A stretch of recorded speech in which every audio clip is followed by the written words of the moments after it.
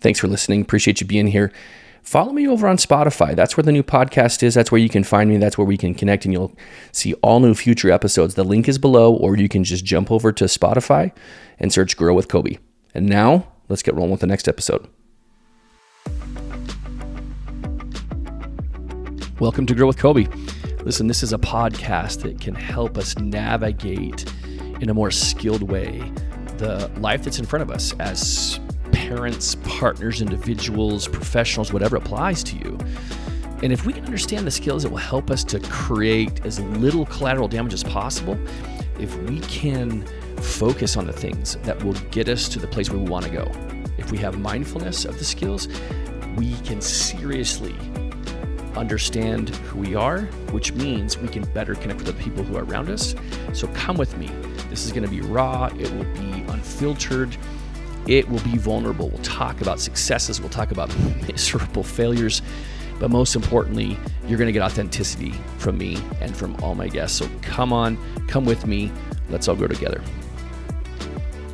Okay, guys, welcome to the next episode. I'm excited about this episode today. I have a friend of mine named Mike who's here. Mike and I are going to talk about just simple disconnection. Mike, right? That's what we're going to do, just disconnection from our partners and what that can look like in terms of how we disconnect, but also how situational triggers, meaning situations that are really emotionally charged. We're going to talk about how those situational triggers contribute to disconnection in whatever way we disconnect.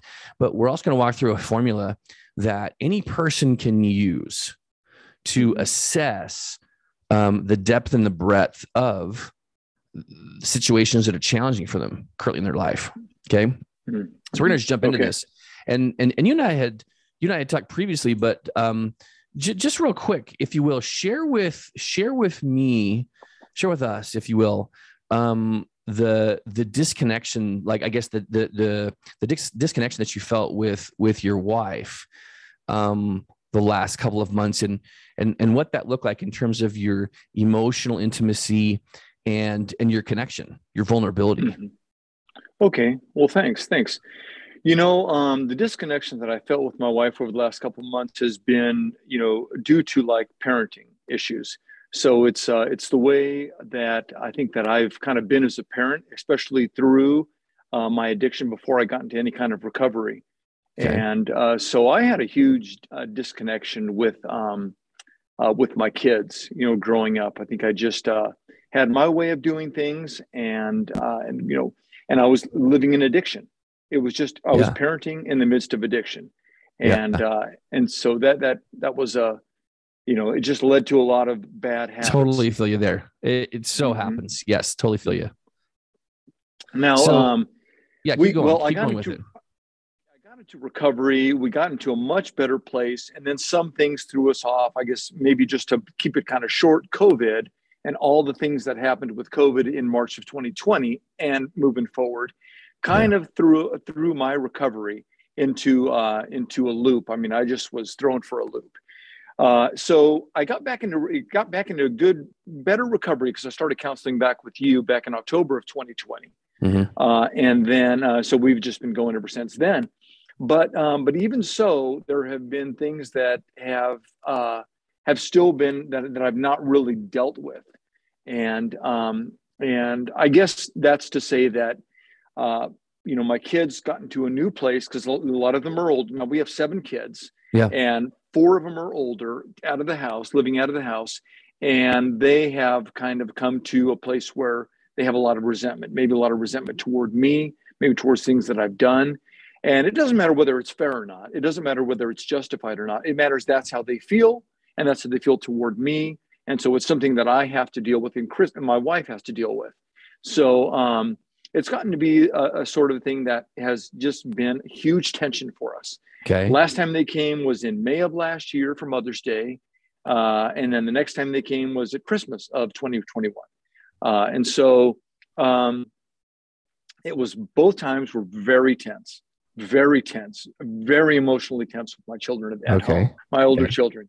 And so that led me to a lot of isolation. And so when I go into isolation, as anybody does, you are saying to the people around you, I'm not available.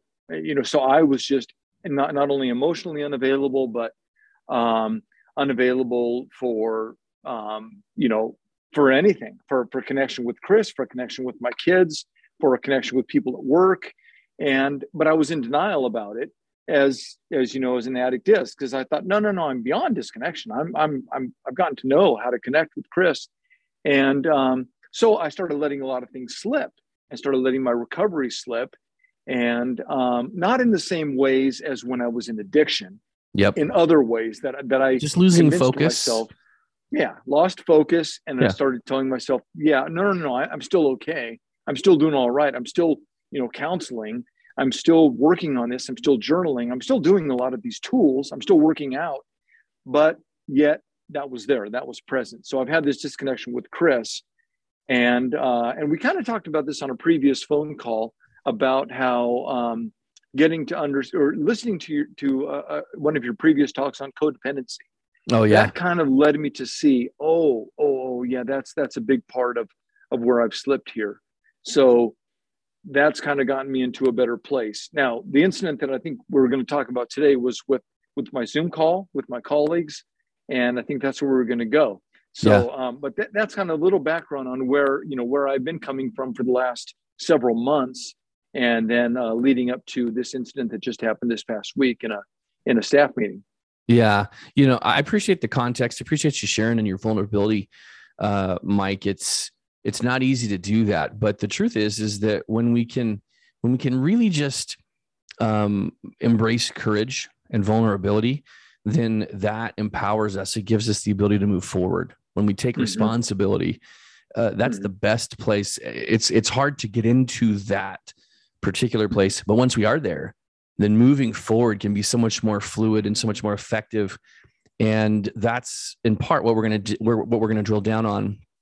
And so as it relates to this situational trigger, I want to just give an outline to everybody who's listening, that you and I have walked through, because I'm convinced that no matter who you are in life, if we can evaluate the situations in life that are really challenging for us, okay, no matter what it is, and no matter how ongoing that situation is or how very brief in time that situation is, if we can evaluate our emotions thoroughly, if we can understand the average intensity of that situational trigger since it's shown up, if we can also day-to-day evaluate the height, the maximum intensity that situational trigger is, we're also in a good place. If we can understand after the intensity, the frequency with which we feel that, whether it's consciously or subconsciously, but specifically how we consciously recognize its frequency through the day.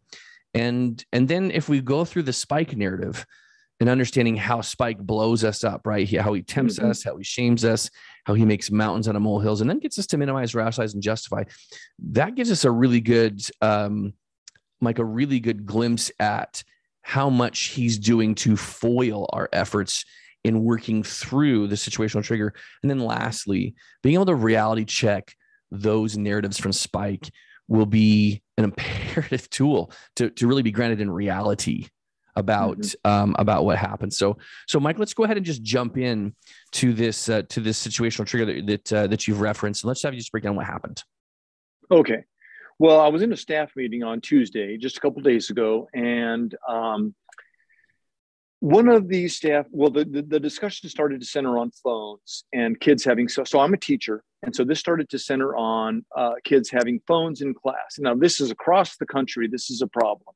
Yeah. A few districts have figured it out, but ours hasn't. So we were talking about phones and teachers being discontent with them. And one of the teachers just stepped up and said, you know what? I'm so tired of these phones. I want to take every GD one of them. He took God's name in vain. And, he just right there in public, and that we were on it was on a Zoom call. It was, there were 35, 40 teachers on that call. And he says, I want to take every GD one of them in the back, smash them. And, and I thought, I don't like that. I just thought, I've never really stood up and somebody said something like that in a Zoom call or in a face-to-face meeting. But I put in the chat, I was going to chat to him hey, you know what? Don't take God's name in vain, heathen. Just kind of joking around with him Yeah. because I Yeah. know the guy. But I thought, no, this I shouldn't chat just to him because he did this publicly. So I put into chatting to everyone.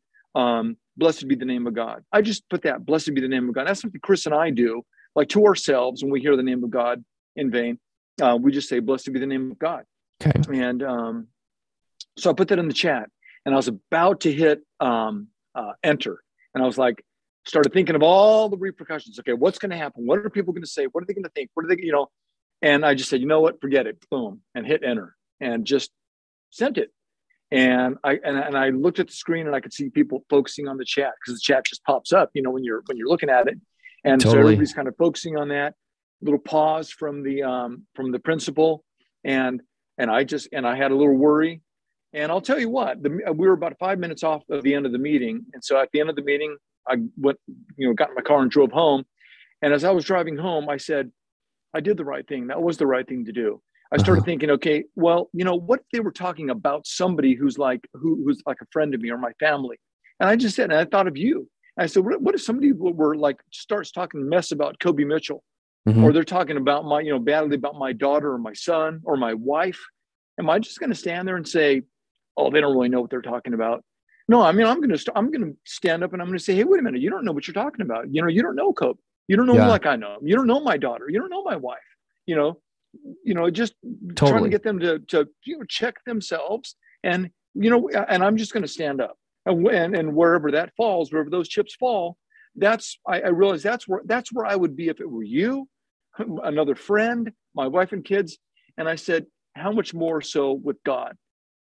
Right. How much more so Makes with sense. God? I mean, I'm not going to say anything when somebody takes God's name in vain. I mean, for me, that was like, okay, that's a commandment. That's a big deal. That's not just like advice from a prophet, So I'm a Christian. I'm a Catholic, and that this is not just advice from a prophet or one of the Psalms, one of Daniel's Psalms. This is like God's words.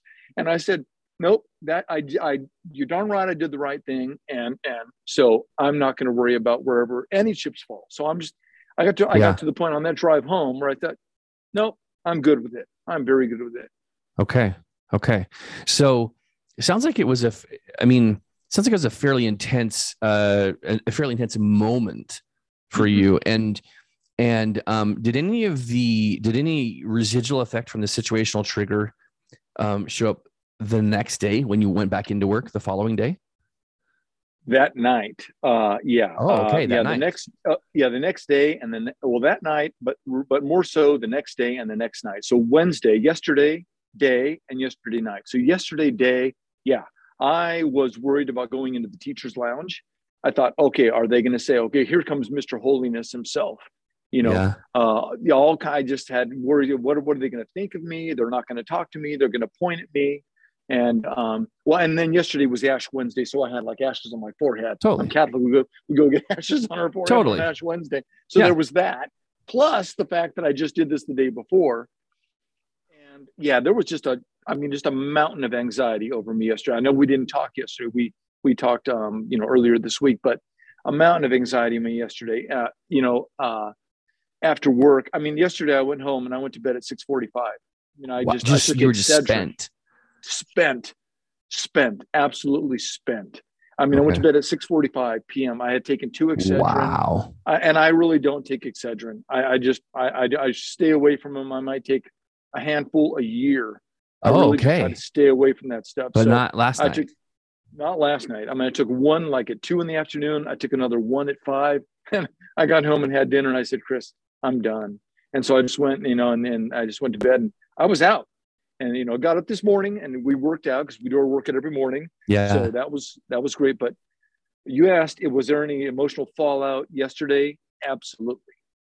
Oh man, brother, that's intense. It sounds really intense. And no wonder you went to bed as early as you did, because and I think that really speaks to the overall intensity and sustained intensity of this situational trigger that you experienced. And man, that just had to have been tough. It had to have been tough and hard because it was sustained, right? It was like a series of days. Yeah. where it was like, and of course, being at work and then thinking like, ooh, is this really going to be what, I should say being at work, not knowing through the duration of the day, if someone's going to just pop into your room or say anything, or, if someone would, want to take a meeting with you, administration or whatever the case is, or even the other teacher as well. I can imagine, and that this was intense. Okay. So now you've teed up and shared with us what that situational trigger is. Again, this is a situation that triggers intense emotions, right? Mm-hmm. I want you to go back to, Mike, a couple years ago, before recovery. What likely would have been the excuse me, what likely would have been the way or ways that you dealt with this high intensity situational trigger? Okay. Well, I guess first off, I wouldn't have, that would not have this wouldn't have been a trigger Okay. in itself. I would not have put that in there. Blessed be the name of God. I didn't know myself well enough to do something like that. I understand. But I would have had big triggers like that. I did have big triggers like that. And my way of dealing that would have been through acting out. Okay. Through, I'm an addict. Yeah. And I would have been through acting out in my addiction, Okay. So, and I don't have any shame around that, because every addiction is just an addiction. It's just a way of dealing with things. Yes. So I don't have any problem saying that. Yeah. And whether that is, and to be super fair and clear, it doesn't matter if that addiction is with, it doesn't matter if it's with social media, or if it's with gambling, or if it's with any kind of sexualized content. It doesn't matter if it is with, taking the emotions that you felt out on family, right? Mm-hmm. Kids or spouse, whatever. Like, mm-hmm. Every human has to learn how to deal with intense situational triggers. And sometimes we learn very early in life how to deal with them. And in my case, that was super ineffective, right? Because I would go to addiction and acting out just to soothe myself, just to get myself to calm down and so forth. I can so identify with what you're saying on that. Okay, so now let's go to, now we have the situational trigger kind of defined it as in its entirety. Let's talk about what, I guess, historically speaking, not in terms of the acting out, but let's talk about what the effect would have been between you and your wife. Okay. Well, you felt all this. What would have happened in the past? The ebbs and the flows with you and your wife during all this. Yeah. Okay. So I would have looked to acting out. I would have looked for sexualized images on the computer. Sure. Just thoughts going 80 million miles an hour. Yeah. That would have led to disconnection with my wife. How so, though? How so? Just maybe angry. That would have showed up in me as like just angry in general, walking in the door, just being upset, being mad. It may have led to me, you were trying to get out and just do some work outside. I got to get this done. I've got to work on this. Just not wanting to go and connect with my wife, because I didn't feel capable of that. Okay. So was that even on your radar then, to lean into her and to share all that? Or was it just one of those things in your head where it's like, the process is, I just got to lump this, I got to get through it. And really, was in the past, was your wife even an option for you to connect with, to decompress and walk through situations like this? Or did you just handle it yourself? I would say no, she was not an option, because I didn't know how to do that. That was the same as me. Mike, that was the same as me. I had zero idea what that looked like. I did not know how to connect with my wife. No, it was, I just had so much. Well, addiction leads to, codependency, making it all about me. It's always about me. And, so I guess maybe the way I looked at it, just thinking of that word codependency and about how that means it's about me, is that for me, that would be saying, I don't know how to handle this situation. It's my problem, because this is a situation, this is a problem that everybody faces. Everybody faces problems. And it's just at me that I'm so bad, and I'm so, wicked, and I'm so, whatever the adjectives were. Totally.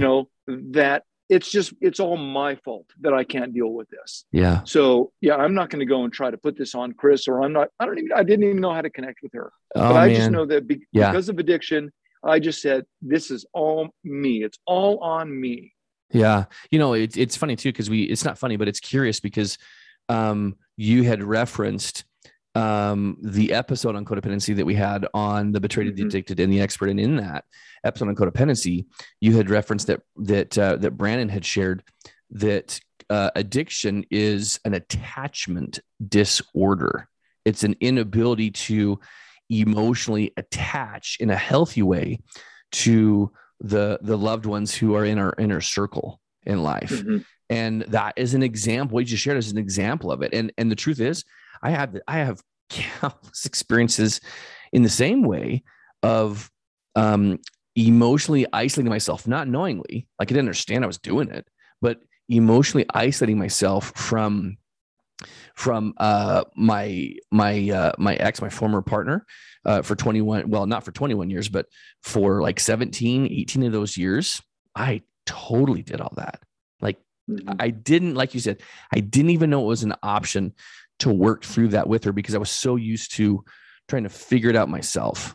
So I appreciate the context and the honesty with that, because I get it and I know it and I know how real that is. So now we've articulated what that looks like. Okay, let's walk through the formula of how to face situational triggers. And it doesn't matter what it is. It doesn't matter if, your kid falls off his or her bike and breaks their arm, or if you get a speeding ticket, or if you crash the car, or, if you bounce a check. Doesn't matter. Doesn't matter what the situation is. Everybody has it. But if we can be very strategic in exploring the situational trigger and using that as a means to connect with other people to find support, that's when we can win on this. So again, I'm just going to give the outline really quick again, and then we're going to walk through it. So in any situational trigger, evaluating the emotions that we feel, 12 or more emotions, and we have to use the feeling wheel to really understand the full depth and breadth of emotions. Okay. So the emotions we have to understand about it. And then we have to understand the intensity, the sustained intensity of it, as well as the heightened intensity of that situational trigger. And just a 1 to 10 scale, 10 being the highest, 1 being the lowest, how intense was it? And what was the average intensity of that situational trigger? And then how frequent was that situational trigger spinning through your head through the day? And it might be once an hour, it might be constantly for the morning, but in the afternoon, it kind of peters off. Once we identify the frequency with which that situational trigger spins in our head, then we have to identify, and there's an episode about Spike that's previous to this that I walked through with Lucy. And that's one that you can listen to understand more of who Spike is. But Spike will tempt us. He will shame us. He'll make mountains out of molehills, and he'll get us to minimize, rationalize, and justify. And Spike will take that approach with any situational trigger, because what he does not want is for us to connect with other people. He just does not want that. But once we identify how he addresses us in those particular ways, then we can go back to the last step here, is to reality check his narrative. Okay. And those are the steps to get through this, so that we can effectively understand, again, the total effect, to the degree that we can, the total effect emotionally of whatever situational trigger that's facing us. And that will help us not only to connect, but it'll help us to sit in reality and to think through things logically. So let's start first with this situational trigger. Mike, pull out your feeling wheel, and let's have you just walk through again the emotions that you feel on this. Now, again, just by way of reminder to everybody who's listening, and Mike, you're going to be using the feeling wheel, but number one, there's emotions aren't right or wrong; they're not good or bad. Okay, They don't define us, and it's beautiful. You got it on your phone. I love it. That's awesome. And not only are they not right or wrong, good or bad, and they don't define us, but they just are things that we experience as human beings. We're emotional beings, and we're meant to feel. That's why we have, heart and soul and mind, because we experience things just like we experience the seasons. Okay. And just like we experience the elements that are in each season, they don't define us. Just because I'm cold outside doesn't mean I'm a cold person. Right. So let's go through the emotions. Let's just have you list those 12 or more emotions. I'm going to just have you tear into it. Okay. Oh, well, the first thing I felt was fear. I felt fearful about saying something, about pushing enter, and putting myself out there as a person who feels this way. So just going through those. Well, there was fearful, anxious. Let's see, insecure, overwhelmed, weak, inferior, excluded, nervous, exposed. I also felt disgusted, both with the person who did this as well as with myself for having doubts about standing up for this at the time. So disgusted, embarrassed, appalled, disappointed, nauseated, hesitant. And then I had some sad feelings as well. I felt lonely, vulnerable, isolated, fragile, despair, again, embarrassed, disappointed, inferior. And I also did feel angry. I did feel some anger and resentment toward this particular teacher for saying what he did. And so I felt some anger toward him. And yeah, I guess, provoked is one of the words in here. So yeah, that's about it. Okay. That's great. That's great.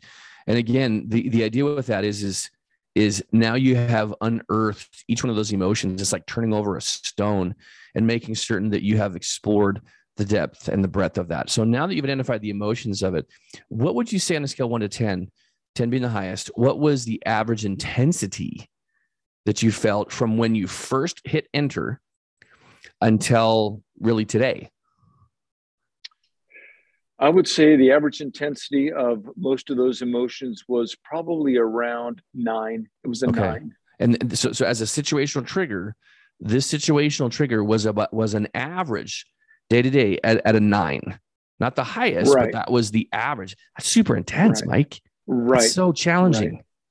Mm-hmm. Oh my gosh, brother. I'm sorry. And no wonder, right? No wonder you went to bed at 6:30 because you're like, I just can't anymore. Yeah. And I will say this, big tip of the hat to you for going to bed early and recognizing, like, I got to get some sleep. Like, I have to be able to clear my head. I got to rest. I just need some sleep, because it'd be very easy to not. It'd be very easy to just kind of get through it and just, find other means and ways, but very good self-awareness to say, I just got to go to sleep. That's a huge one.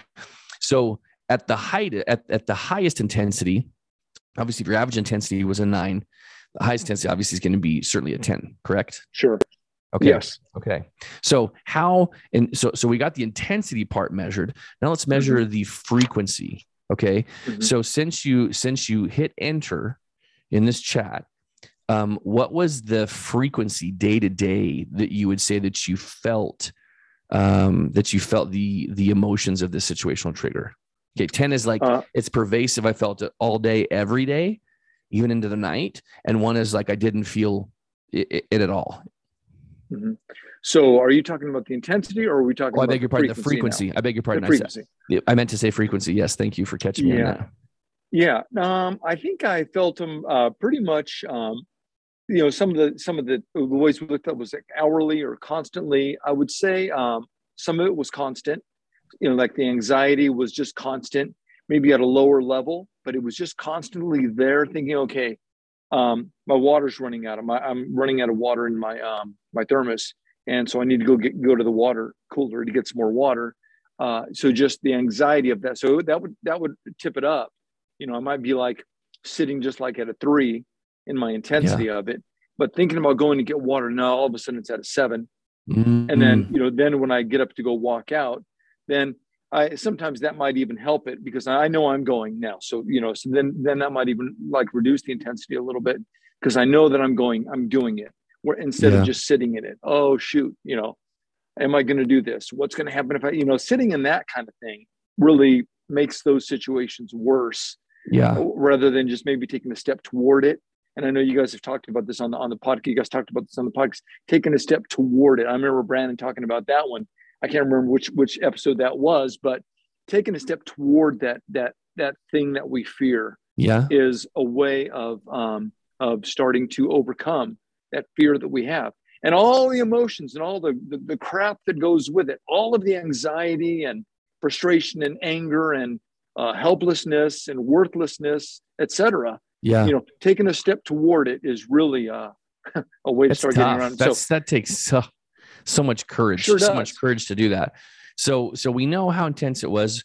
You've talked about how frequent it is, like day to day. Now, let me ask this question though: did the frequency of that thought subside some when you left work, or was it still frequent in terms of kind of spinning in your head even after you left work? COBY, that day that we're talking about was yesterday, and I went to bed at 6:45. So Okay. no, it was still in my head. And, Okay. luckily, I had my wife to talk to at night, so I went into bed and I asked her if she could just sit on the bed and talk with me a little bit.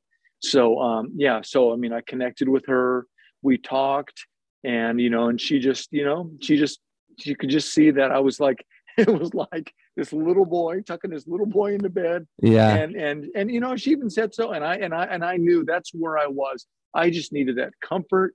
I needed to just know that, I'm in a safe place, and I really felt like I was, and so having her to connect with before going to sleep was just That's a big thing. That probably helped you go to sleep at the time that you went to sleep too, right? Just to connect and share all the emotions and everything that's correlated with it. Okay, so now let's talk about the spike narrative surrounding this. Okay, so again, Spike's four functions are: he's going to tempt us. He's going to shame us. He's going to make mountains out of molehills. He's going to blow things way out of proportion. And then he's going to get us to minimize, rationalize, and justify. And in each situational trigger, we're not always going to see Spike show up in each of those four functions, each of those four ways. Okay. But let's just talk about, if you will, what ways did you see Spike tempt you? Whether that is to tempt you to back down from what you said, whether that's tempting you to act out, to disconnect, or whether that's tempting you to not connect with your wife. How did you see temptation from Spike show up about this situational trigger? Yeah, I'm going to start on that, but I wanted to say one thing that was my experience when I started doing this. Okay. I didn't understand what in the heck Spike was. Yeah. I did not understand this whole thing. Obscure. It's obscure. Totally obscure. It was some of the hardest work I've ever done in recovery is figuring out, how is Spike tempting me? What is this narrative going through my head? What is the temptation narrative in my head right now? Okay. Some of the hardest work I've ever done in recovery. Okay. And can you say one why? of the things, I didn't understand what the heck it was. Okay. I've never that even makes sense. never examined what is this narrative running through my head. Never even examined it for 46 years of being in addiction. I never even looked at that. But one of the things that I kind of held on to going forward with it is something that you said. I don't know which podcast it was on, but it was one of the early ones where you said this, that the work of recovery is easier than living in addiction, than the work you have to do to keep up the lie, to keep up the pretense, to keep up all that stuff. The work of recovery is actually easier than all that work. And at first, when I heard you say it, I was like, no way, this is way too hard. But on the other hand, I knew this guy has recovered. Yeah. So I knew that you definitely, I just believed it. I just believed it. And I said, okay, I'm going to keep working. That's great. So, I appreciate that personal insight on that. That's because I completely identify with it, what you said completely. Yeah. So as far as temptation goes, the Spike narrative with temptation was like, okay, don't push that, because, people are going to say this about you. They're going to say that about you. They're going to call you, Mr. Holiness. They're going to call you Mr. Holy. Oh, here comes the holy guy. So everybody be quiet. We got to watch out what we're saying now. Those sorts of things tempting me to that there's going to be more fallout from this than it's worth. Yeah. You don't need any more. You've already got enough going on in your life. Things are already bad with with all these, lockdowns and masks and, mandates and all this kind of stuff. They're already hard enough. Stuff is already hard enough. You don't need something else. So just let it go.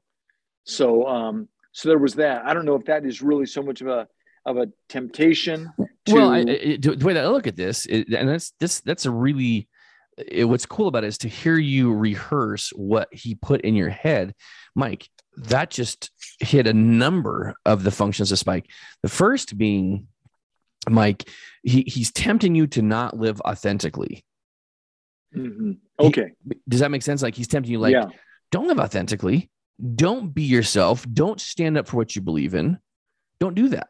And I promise you this, I lived so many years in an inauthentic way, not knowingly, but I lived so many years in an inauthentic way because I wasn't willing to, I don't know who I was. And so because I didn't really know who I was, and nor did I embrace who I was, it was very easy for me to falter amidst those temptations of giving in that you just described, right? And don't say that. Okay, I won't say that. So certainly there's a temptation there to not be the authentic you and stand for what you believe in. Okay. Mm-hmm. But then you also talked about like Spike saying like what are they going to say? How are you going to deal with people, right? In the teacher's lounge, or when you're approached by other, like what you just shared also counts as shaming, right? Mm-hmm. Spike shamed you, right? For even being willing to have the thought and to push enter and to share that.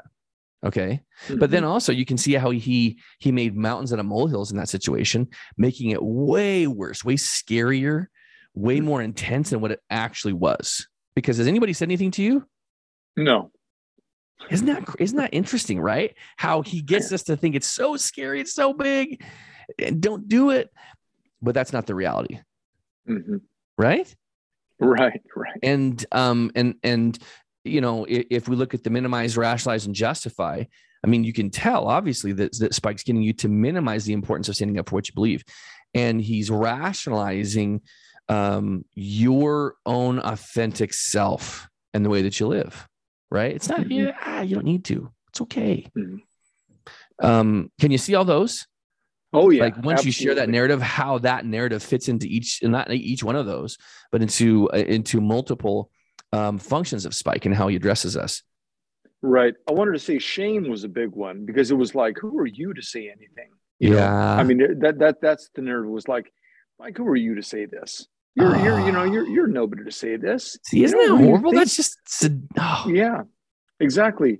Who do you think you are? Yeah. And but you know what? But I guess what it is, I know enough about myself. I know myself enough to know, that is me. Yeah. That is who I am. I am the guy who says something, in this case. Yeah. So Mike, that's beautiful, man. Okay. So I know there's probably other Spike narratives, but let's just take that narrative that you just described. Now let's reality check that narrative that he just shared. Okay. Mm-hmm. Okay. Meaning I want you to go back and say, okay, this is what he said, right? Don't do it. You'll, ruffle feathers, blah, blah, blah. What's the reality that can fact check, if you will, what he said? Well, the reality is that there has been no fallout, that nobody has said anything. I mean, so far, and I don't anticipate that there will be anything because it's really not that big of a deal. I mean, it's really not that big of a deal because it's not like I'm putting up I'm having a sermon on the 10 Commandments in my room. I'm not like, opening up the Bible, everybody turn your Bibles to page, 14 and let's read the 10 Commandments, It's not like that. Yeah. So the reality is that it's not a big deal. And there's probably nothing is going to happen. And the reality is that if anything did happen, I'm prepared. I'm prepared for anything. Okay. It's I know who I am. I know that I guess it's just I'm comfortable with what I did. And ultimately I am comfortable with what I did, and I'm happy to move forward with it. Yeah. How in terms of acceptance of what the reality was in contrast to the Spike narrative, how easy and or hard was it to really accept and embrace the reality check that you did versus what Spike said? Yeah. Well, I'm not sure I quite understand. How easy was it to reality Yeah. check? Yeah. Well, How easy was it to accept what the reality was, that nobody's going to care? Like, this isn't a big issue. How hard was it to accept that and internalize it so that you could emotionally calm down to the point of like, okay, this is going to be all right? hmm I think I didn't really start thinking of reality checking until you actually mentioned that to me. I that wasn't on my radar to reality check it Yeah. per se. Yeah. Yeah. I when you mentioned that to me, then I started. That was yesterday, or I can't remember if we talked yesterday. We must have talked yesterday. Yeah, Yeah. when I realized, yeah, that's the reality is that. I mean, I'm comfortable with what I've said, and there wasn't any follow yesterday. There wasn't any email, angry emails or anything like that. There could have been, Yeah. but Yeah. people could have said something like that, but nobody did. Yeah. And it seems like it just kind of blew over like I don't know, just like a leaf blown over. It was no big deal. Yeah. So I think that part, Mike, is really, really key to reality check the spike narrative, to reality Yeah. check. I mean, we're just reality checking fiction, this hmm fear Right. I see. laden fiction that Spike gives us. Right. hmm And once we can reality check it, and that's just such a critical piece on evaluating our situational triggers, because the last thing we want to do is sit in and stay in and live in Spike's narrative, because I've said this, I don't know how many times on the podcast, but the biggest lie told in humanity, according to me, according to COBY, the biggest lie told in humanity is by Spike, and it's Spike telling us that his narrative is our truth. hmm His narrative is our reality, and it simply isn't. It is hmm not the case. And so once we're able to really embrace the embrace the reality of the situation, having fact checked it, having reality check Spike, then all of a sudden it's like, okay, wow, now I can calm down. Now I can move on. So once you went through these steps and evaluated this situational trigger, talk about where the intensity and the frequency of this is for you now. And when you shared it with Chris, what was the effect for you? hmm well, the intensity of it now is it's a lot lower. I mean, I may be at a 2 right Okay. now. It's on my radar. It's kind of there, but it's not a big deal to me. I'm perfectly comfortable going to the teacher's lounge to fill up my water bottle, heating up my food or whatever it is I'm going to do. Seeing people in the office, I'm not worried about it at all anymore. And the second part of your question was about Chris, about what she. Yeah. How did the connection with Chris in you walking through this reality check? Okay. When you evaluated the emotions, the intensity, the frequency, the spike narrative, and the reality, how did that help you and Chris to come together? Mhm. Yeah, it absolutely did. Well, because I have to be vulnerable, and that's really how it helped me and Chris and I to come together. Was that whenever I'm vulnerable with her, whenever she's vulnerable with me, whenever spouses or partners are vulnerable with each other, that builds connection because there's trust. Because you're, and when you're being vulnerable, implicit in that is I trust you. I trust you to take this vulnerability and not stomp on it, not use it against me. And then when she responds in that way by saying, yes, I'm here for you, I'm listening to you, I'm hearing you, and I'm responding to you, then you just trust. I mean, it's like exponential. It's just an exponential trust builder. So it starts with me. It started with me being vulnerable and sharing that with Yeah. her, but it has to be reciprocated by her in saying, yeah, I'm going to be here for you. Oh man, And that's beautiful. yeah, well, you know what?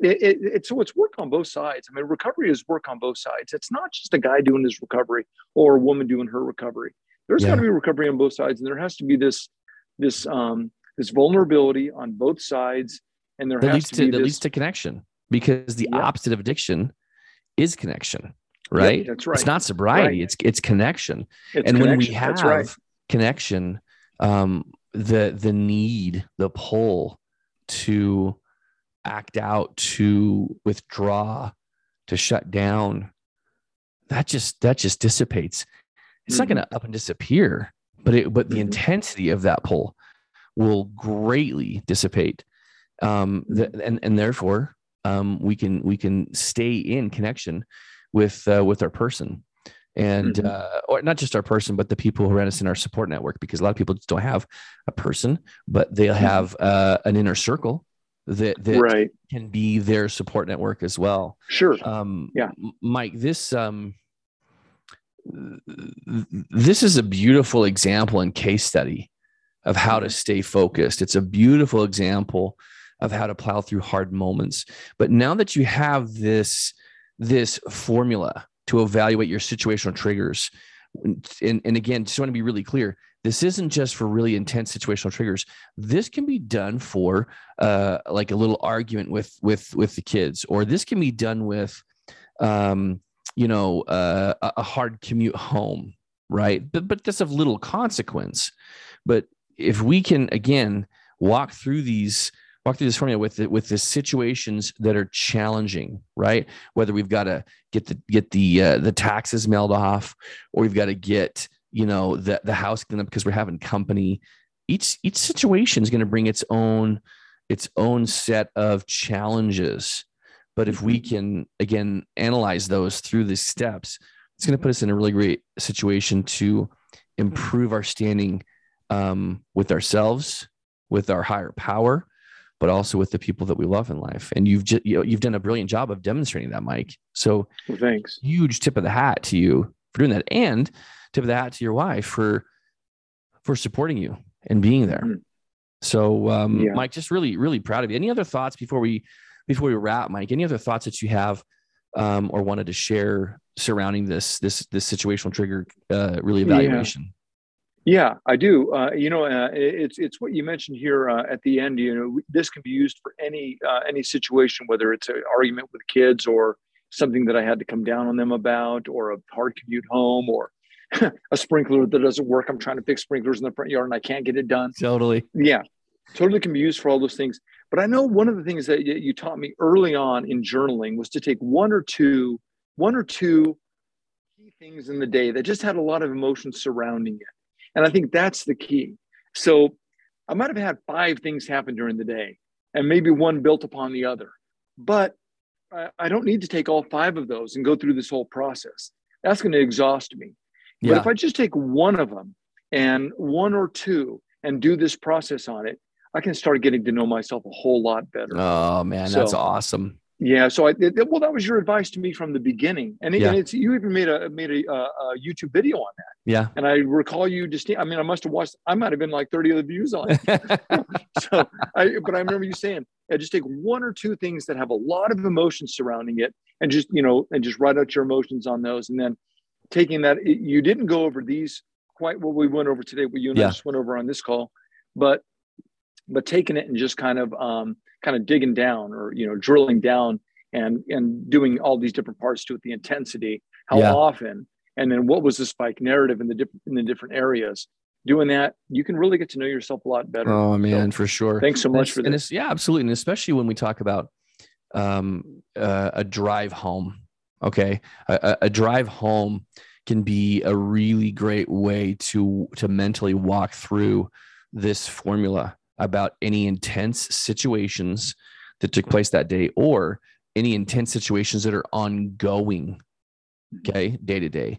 And it doesn't need to be a huge discussion, doesn't need to be a huge download, but if we can be mindful of those things and walk through them, like you said, to know ourselves, then if we know ourselves and we understand what the reality is about the intense situational trigger, then that puts us in a place where we can connect with the people that will lead to successfully maneuvering through hard situations in life. So appreciate your vulnerability and appreciate you being here, Mike. Sure. It's really cool to see all of your growth. I have enormous respect for you, and give you due props because of your commitment to recovery, your commitment to yourself. And I have to say that no one is your wife isn't behind you cracking a whip saying you got to do this.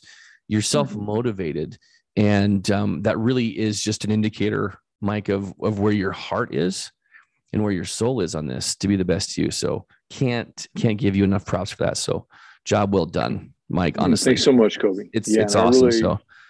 I really appreciate all that you've done helping me and with counseling, and you've really gotten me into these great habits. This skill set, as you called it. I still remember that first video. That it's a skill set. Recovery is largely a skill set. It is definitely one of those, and it's available for all. I wouldn't ever wish addiction on anybody, but because of this situation, because of the skills that are involved in it, that's why I wish recovery on every person. Recovery on every person, because of the skill sets that are involved, as well as the level of mindfulness that it takes to successfully maneuver through it. So totally. Again, Mike, thanks so much for being here, guys. Appreciate you listening. Love to have you subscribe and like, and share the episode. So again, appreciate you being here, and we'll see you again. Thanks, Mike. All right. Thank you. Cheers. It was so good having you. Really glad you're here. Please share this episode if anything spoke to you. And if you like what you heard, subscribe. Love to hear from you. Also, if you would like to join me on an episode to walk through any kind of situation or scenario that's been really tough and challenging in life, go to growwithcoby.com and click on the email button and send me an email and let me know what your situation is, what you'd like to talk about, what you'd like to talk through, and you may be the person that I invite to join me on an episode over Zoom, and we can just walk through it based upon the skills of the episode. Thanks for being here, guys. Talk soon.